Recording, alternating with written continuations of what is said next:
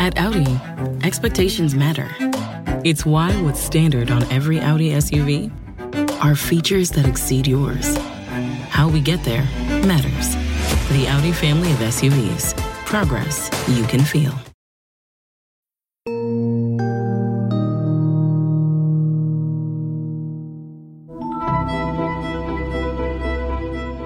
Hello, and welcome to another episode of Prosecuting Donald Trump. I'm Andrew Weissmann, and I'm here with my co-host, Mary McCord. Hi, Mary. Good morning, Andrew. Well, it's Tuesday, December 12th in our world, but if you're listening to this, as I hope you are, well, actually, of course you're listening to it, or else That's right. You wouldn't have heard it. It's like, does a bear... Oops, no. Does a tree fall in the... Okay. I was trying to stay calm, okay. but then does a tree fall in the woods? Yeah. Does anyone hear it? Yeah. The bear. Okay. Does a bear? The bear hears it. No, does a bear? It's a cruder version. Okay.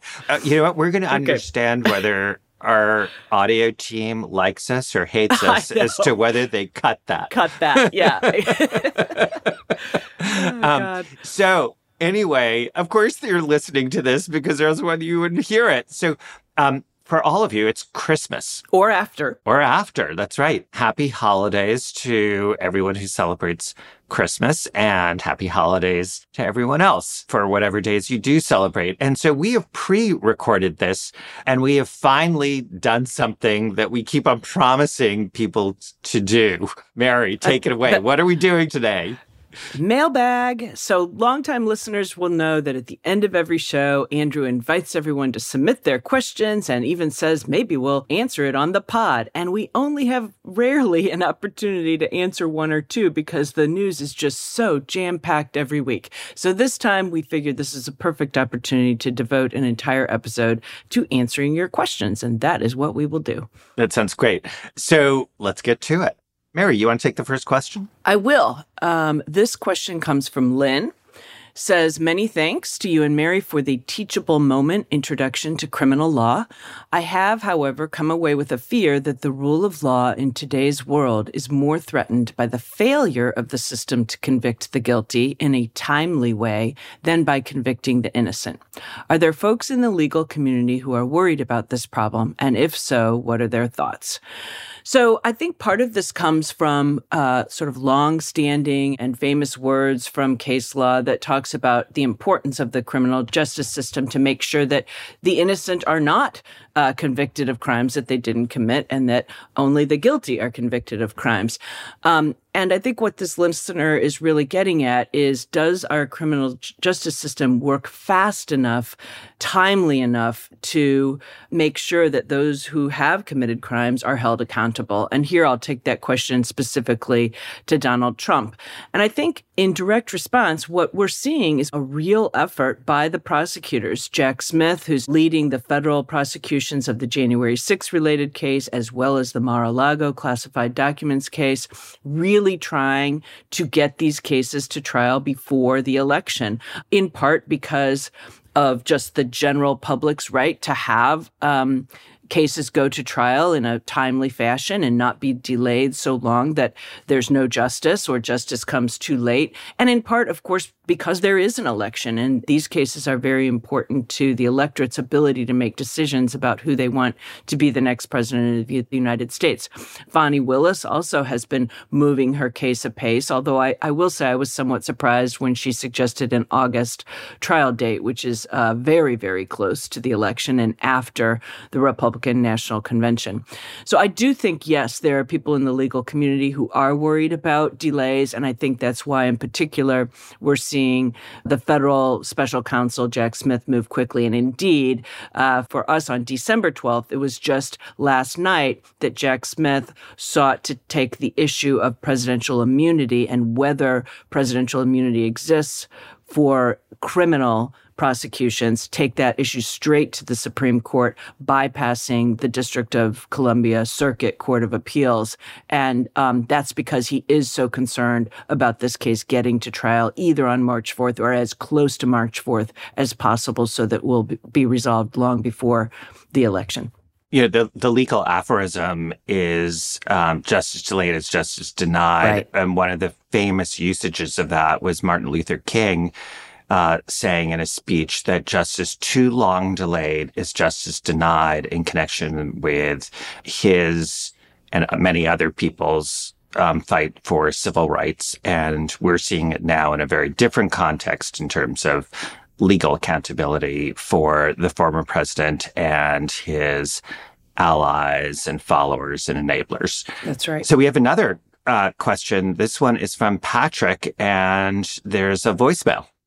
Hi, my name is Patrick. I live in Dallas. My question, I'm not sure if you're going to like this question, but these days, whenever we hear people talk about the judges who are sitting and deciding cases that judges identified by political party of the president who appointed them, I don't think we used to hear that all the time.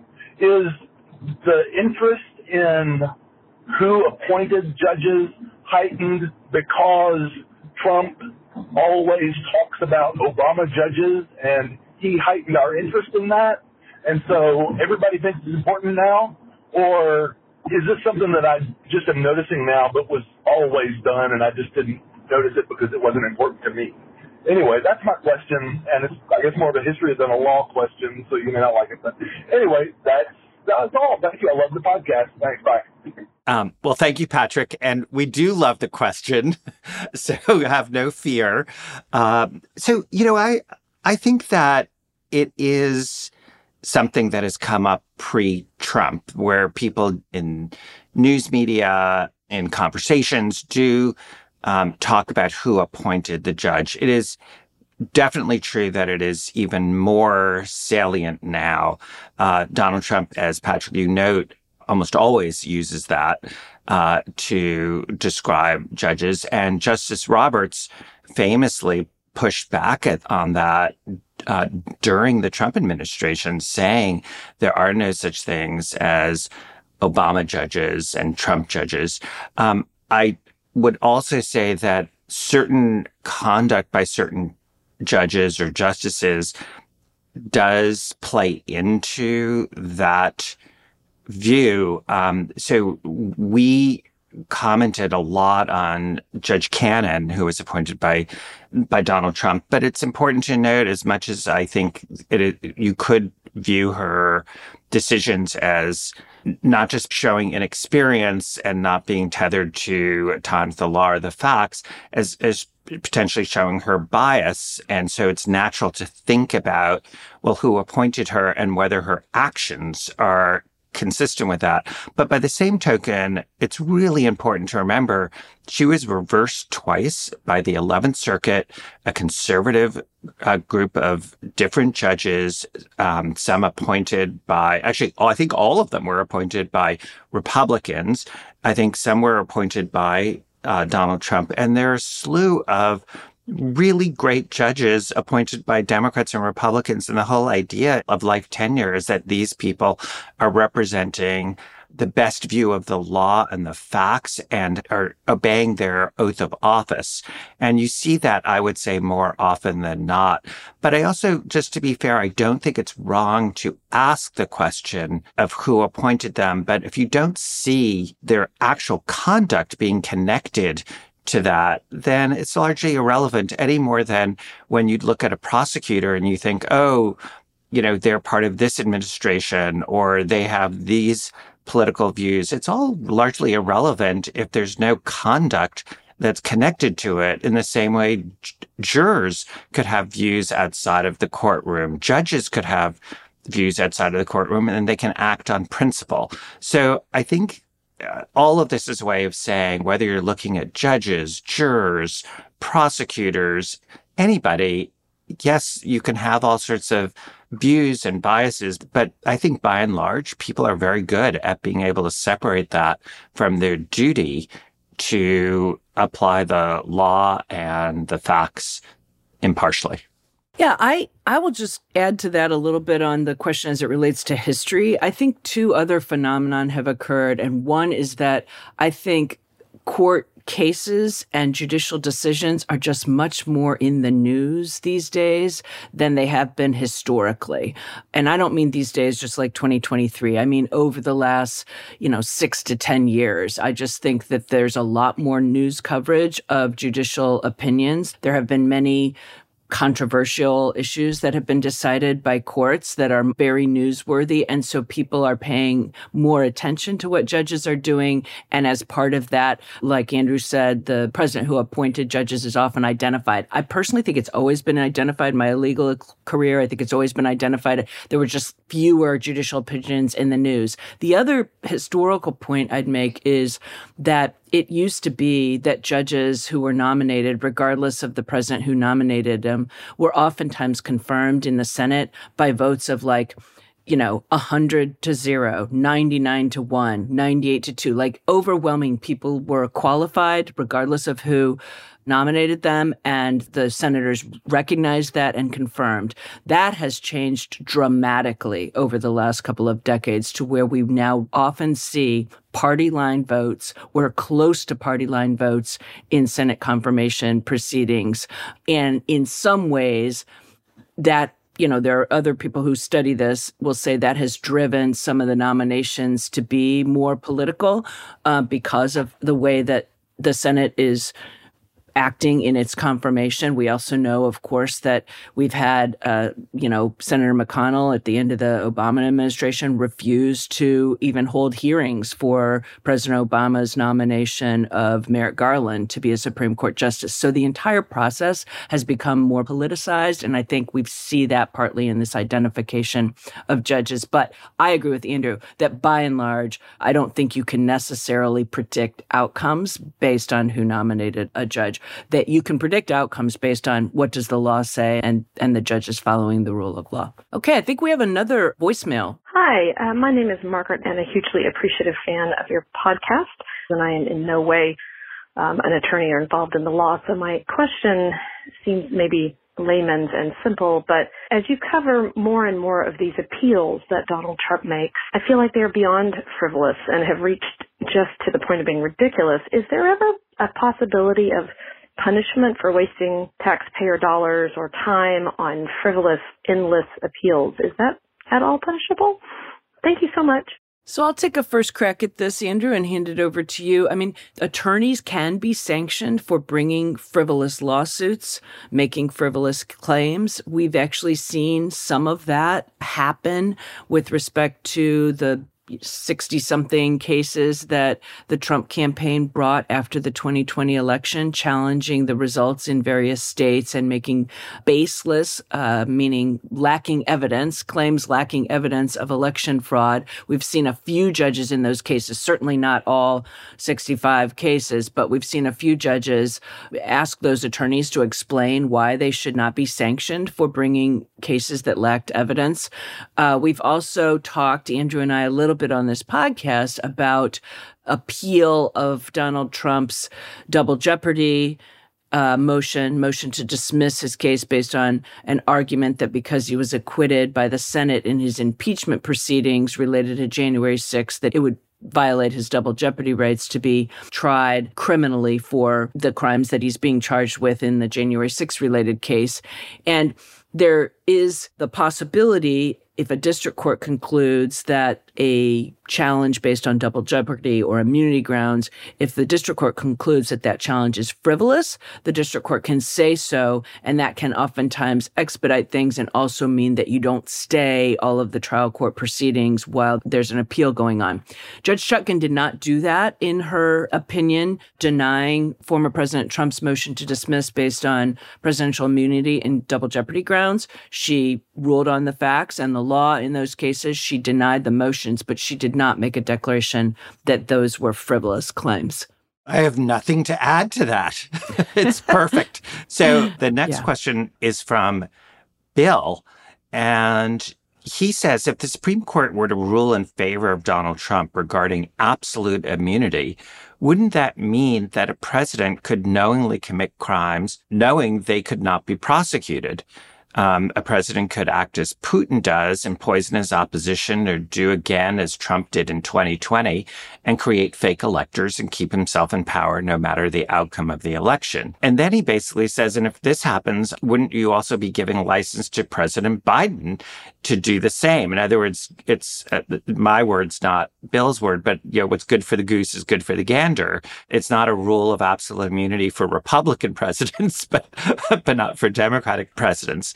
And so wouldn't the current White House be able to take advantage of any such decision?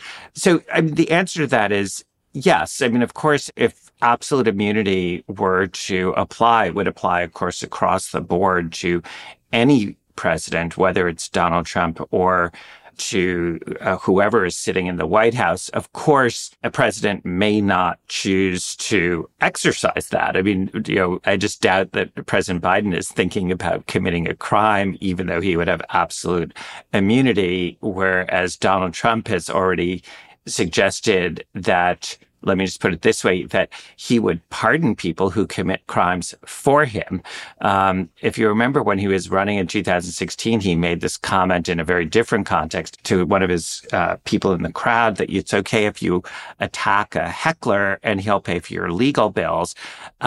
He has suggested, of course, that he could shoot somebody on Fifth Avenue and get away with it. And he is fine thinking about pardoning people who appeared to attack the Capitol and have been convicted and are in jail, and they could all get pardons. So I think about this both in terms of the perniciousness of absolute immunity being given to a sitting president for conduct in office. Remember, it has to be conduct that would be in office. That's part of their presidential functions. But the same issue comes up with the pardon power, because the pardon power is so broad. One of the things we've just not had to deal with as a country, fortunately, is the idea that a president would use that to engage in crime and then pardon anyone who does those crimes for the president, and up to and including potentially himself or herself.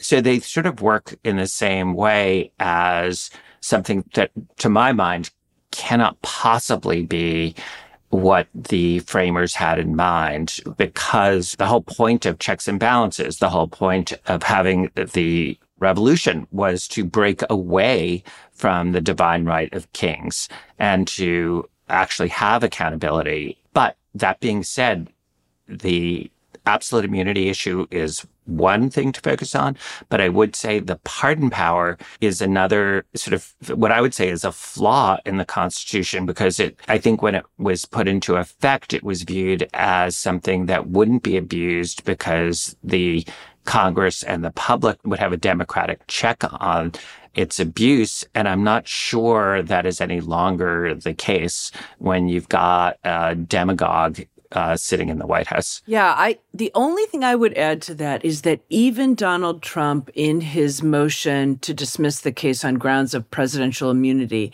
did not argue, and I don't think the argument in front of the Supreme Court will be that a former president is absolutely immune from any criminal prosecution for anything they did while they were president. Even Donald Trump argued he was just immune for things within the outer perimeter of his official acts or his official duties. So, for example, literally shooting someone on Fifth Avenue while president, I think even Donald Trump's lawyers might have to admit was outside the outer perimeter of his official acts, although who knows what they would actually say in court. But so I don't think we're talking about a situation where it's literally anything goes. And I don't think the Supreme Court would ever agree with anything like that. But the pardon power might be. Yes, the pardon power so far does seem to be anything goes. I mean, certainly former President Trump, when he was president, on his last days of office, he pardoned people who didn't meet the criteria that the pardon attorney usually uses. Pardon attorney is an employee of the Department of Justice who usually makes recommendations to the president about pardoning, and Trump just went right around the pardon attorney and basically pardoned his friends and those who were his political allies. And that's his prerogative. I mean, it's obviously Right. a total abuse because it doesn't make sure that it's handled appropriately and given out evenly without fear or favor to any particular person. But that is the president's power.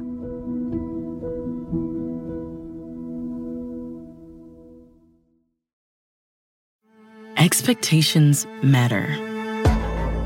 What do you expect from an SUV? Versatility? A range of sizes built to fit your life? A range of exteriors that all invite stares? Or being able to take control of more than just the wheel? Expectations matter, but exceeding them matters more.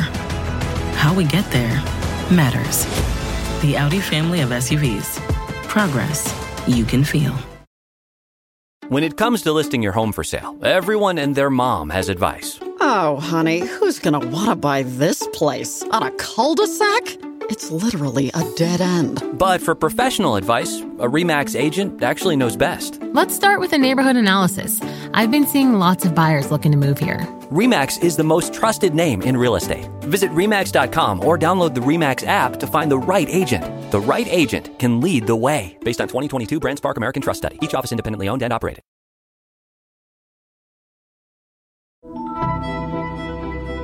Moving right along, we have another question. Yeah, and I'm going to start this, but I'm going to hand this one pretty quickly to you, Andrew. This we get a lot. If Trump is convicted, how long will sentencing take? And what happens if he wins the election but has yet to be sentenced?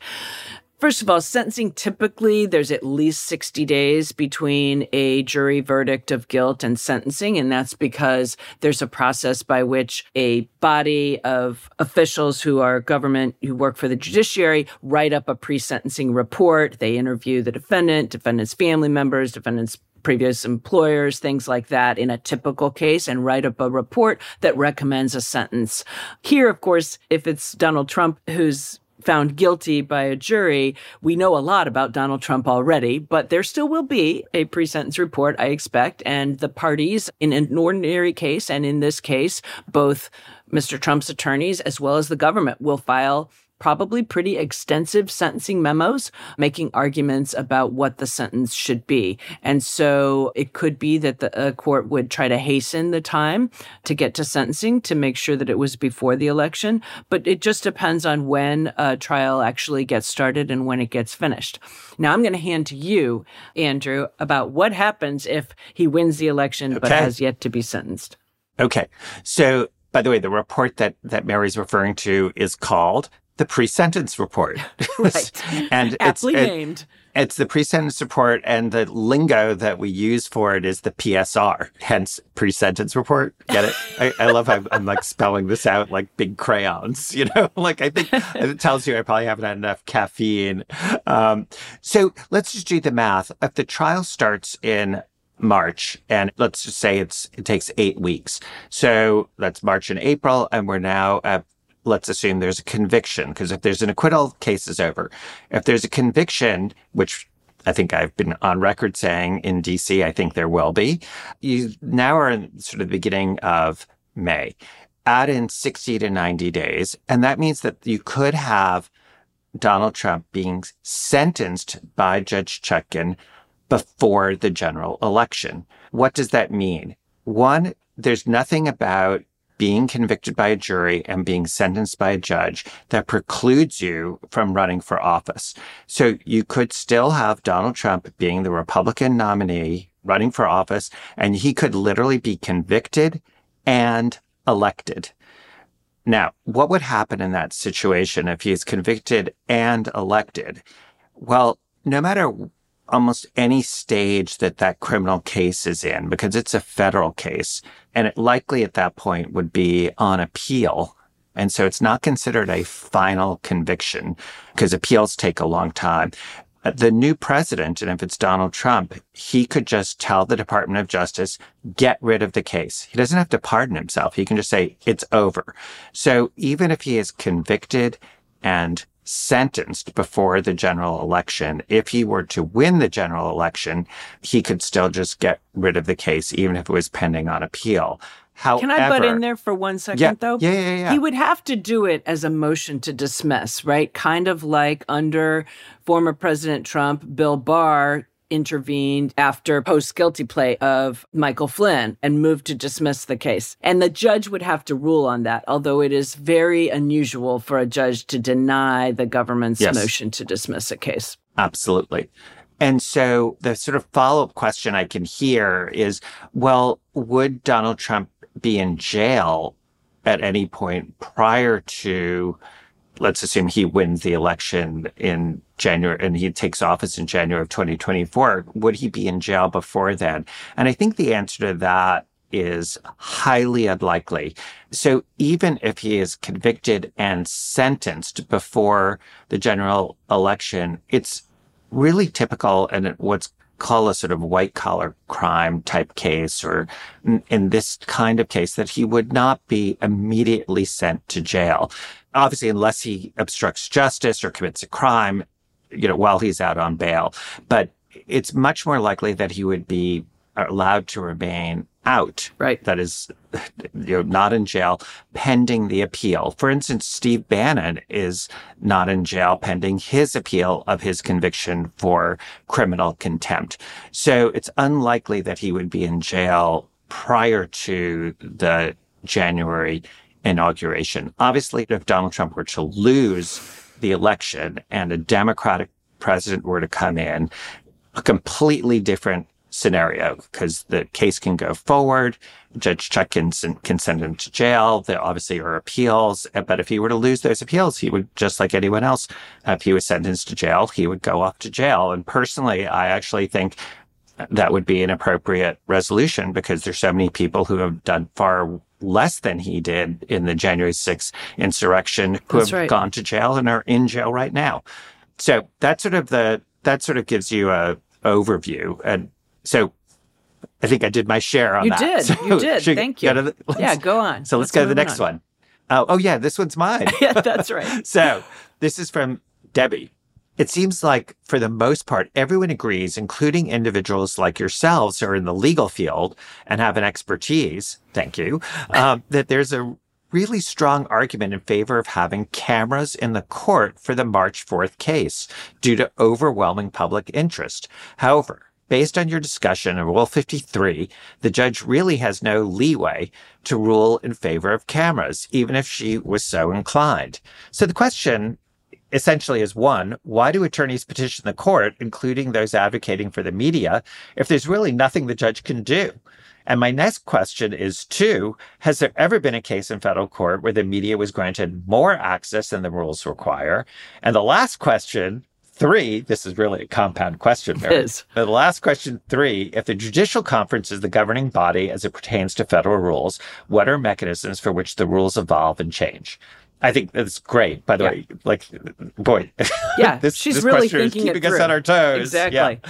Yeah. So, why do people make these motions? Well, look, sometimes there's no downside. It's like, let's assume there's a 0.1% chance that it could happen. You might decide to do it. Sometimes you do it to just show the court and the public of this immediate need, and to maybe put more pressure on the Chief Justice of the United States to do something here. So there's kind of no downside, but, this is one where I don't think that Judge Chutkan on her own has any leeway. But the Chief Justice of the Supreme Court, as part of his role, and the Federal Rules Committee would have some leeway. How do things change? The way things change is, for instance, on the civil side, there have been efforts to do sort of test cases and exploration of what if we in these couple districts try cameras, or what if we try having simultaneous audio? For instance, that happened in the Supreme Court during COVID. It used to be that you couldn't hear simultaneously, but you could hear later. And that changed that you could actually listen in at the time. You didn't see it, but you could hear it. And that has stayed the rule. That has stayed the rule. Exactly. So we can still listen in contemporaneously. So that's one where COVID actually evolved what happens in the Supreme Court of the United States, including how questioning occurred during COVID, which was justice by justice had their own time. So you actually it was much more orderly and it was a very different process. Again, I personally would be in favor of cameras in the courtroom. Mary, I know you agree with me that even though it's not an unmitigated plus, there's concerns about witnesses and protecting them. But overall, to me, it's a lot like the January 6 hearings versus the Mueller report. It's like the Mueller report is a 400-page, very, very dense treatise, and not everyone's going to take in their information that way. And having the visual and the audio and being able to see live witnesses is just a very different experience for many, many people who have a real interest in what's happening. But I don't think that's going to happen at the federal level. In Georgia and potentially in New York, where there are 2 criminal cases, it is in Georgia, we know it's going to happen. In New York, it may happen. Right. So it may be very different for those cases if they were to go. I really have nothing to add, although I will say one thing, which is that why do attorneys keep petitioning? In addition to trying to continue to bring attention to the issue, to trying to push the Rules Committee, one of the committees of the Judicial Conference, to take up a rule change. I think they feel like that sort of builds momentum. And, they try to make a First Amendment argument and get the court to say, please declare the rule that bars cameras in the courtroom unconstitutional as a violation of First Amendment rights, the rights of the press to have access and to provide that access to the people, etc. So in some ways, some of the efforts are to try to see if they can't find a judge who would be willing to just strike down the rule. But of course, this rule has been upheld in the past, and I don't think Judge Chutkan is likely to do that. Okay, last question. This is from Scott. And we are switching gears to the Mar-a-Lago case now. It seems as though Judge Cannon is slow-walking the Trump documents trial, but also taking a great amount of time in the case is combing through the vast amounts of classified information. But why does that need to be done? It is known that much of the material Trump hoarded was classified. Why isn't it enough to know that he hoarded classified material? Why do the specifics of the material, the minutiae of everything, have to be gone through? I love this question, by the way. It's a good question. Yeah, I think, Mary, if memory serves, I can't remember if we did this during the podcast or whether it's just when you and I were chatting, because I feel like you've thought about this a lot. Yeah. And, the simple answer to it is some of the crimes that are charged that actually have to do with the mishandling of national defense information. Don't use the term mishandling of classified information. You can't prove it by simply saying, I kept classified information with markings that it was classified in spaces that were not approved for classified information. The government actually has to prove that the information indeed is national defense information, meaning information, the disclosure of which could be harmful to the national defense. And even though the classification system lines up with harm to the United States, top secret being exceptionally grave harm, secret being, serious harm, etc., that the statute itself doesn't use that term, requires the government to prove that it's national defense information, which means the government has to get into the substance at least enough to be able to prove that a particular document or a particular piece of information is national defense information. The more subtle, I think, way to look at this is, yes, what the government has to prove. But when you look at Donald Trump through his attorneys, his complaints about the volume of classified information that they have to look at as part of discovery, and they can't possibly do it in the time frame that the government thinks they should do it in, and Mr. Trump has to be able to come in and have access and read all of this stuff. That's where I think this question really hits to the heart of something. From Mr. Trump's perspective, it's marked classified. He knows, because he's been briefed for his entire time as the president, that is sensitive information, that is classified, that is harmful to the national defense, that cannot be read out in a public space. It can't be read at your desk. It has to be read inside of a SCIF, a sensitive compartmented information facility. And he really has no reason for his defense to have to read every document or look at every document, because his defense, at least so far as we are aware of it, is either that he declassified things in his brain, or that he has also said at various times that the classified documents were planted. I mean, he's made various other defenses, but not really that this wasn't national defense information or that I didn't know it was national defense information. So 2 other quick thoughts. One is with respect to the charges related to illegal retention of classified information. That's sort of a shorthand for national defense information. It is necessary for the government to show that this information was closely held. That's right. That it wasn't just out in the wild and disseminated by the government. And so that does get into the issue of needing to know a little bit about the substance. But just to be fair, as Mary just said, I mean, a lot of these documents, I mean, they were chosen for a reason, which is, I can assure you, nuclear information about a foreign country and also about our own capabilities, not out in the wild. That's closely held. That's right, closely held. Exactly. Yeah. Right. In other cases, that could be an issue. I just don't think it's going to be an issue here. The other thing, and it's really, I think this question's so good, is with respect to the obstruction part of the case, and particularly there's one part of the obstruction is that Donald Trump got a subpoena. It called for the production of any document that had classification markings on it. That just means turn those documents over. It doesn't matter who, if they're yours. It doesn't matter if they're the government's. It doesn't matter whether they were declassified later. It doesn't matter whether it's national defense information. If they bear classified markings, they were required to be turned over by the former president. And that's where, for those charges, the content is not relevant. Absolutely. If it was just those obstruction charges, the content would not be relevant to the case. The government might want to put it in, but this question really does get to that point, which is just, does the face of the document have the classified markings? Did Donald Trump know about it? Did he know about the subpoena calling for its production? That would be that's sort of the end of the case. Those are sort of the key facts that you would have to prove. So, Mary, it's so great that we got to the mailbag because, like almost every week, people should know who are listening in. Mary and I are like constantly going, we have to get to the questions. We have to get to the questions. And then you know what happens? Jack Smith, Fonnie Willis, Letitia Trump. James, Donald Trump get in our way. Yes. They file papers and they make arguments and we talk about them. So happy holidays, everyone. And I wish everybody a really wonderful holiday season. And here's to a very good and happy new year and one where we see justice prevail. That's on my New Year's resolution for 2024.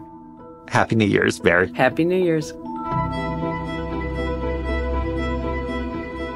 If you've got questions, you can leave us a voicemail at 917-342-2934. Maybe we'll eventually play it on the pod as we did today. Or you can email us at prosecutingtrumpquestions@nbcuni.com.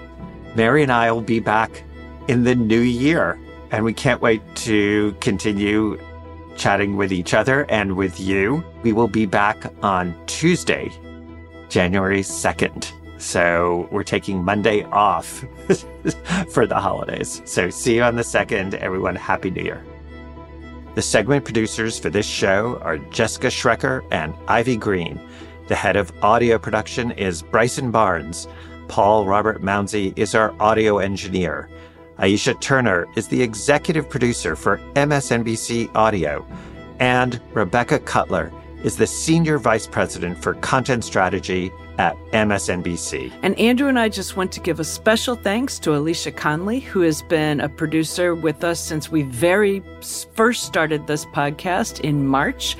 She's the one who reached out to me. I don't know if she's the one who reached out to you, Andrew. And she is out now on a very well-deserved maternity leave with a brand new baby. So congratulations to Alicia and her partner, and we wish them the very best of the new year. And we can't wait to see this baby. Search for Prosecuting Donald Trump wherever you get your podcasts and follow the series.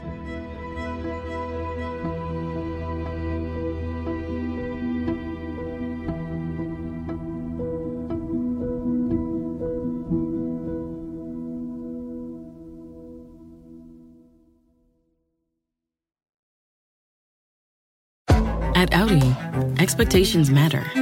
It's why what's standard on every Audi SUV are features that exceed yours. How we get there matters. The Audi family of SUVs. Progress you can feel.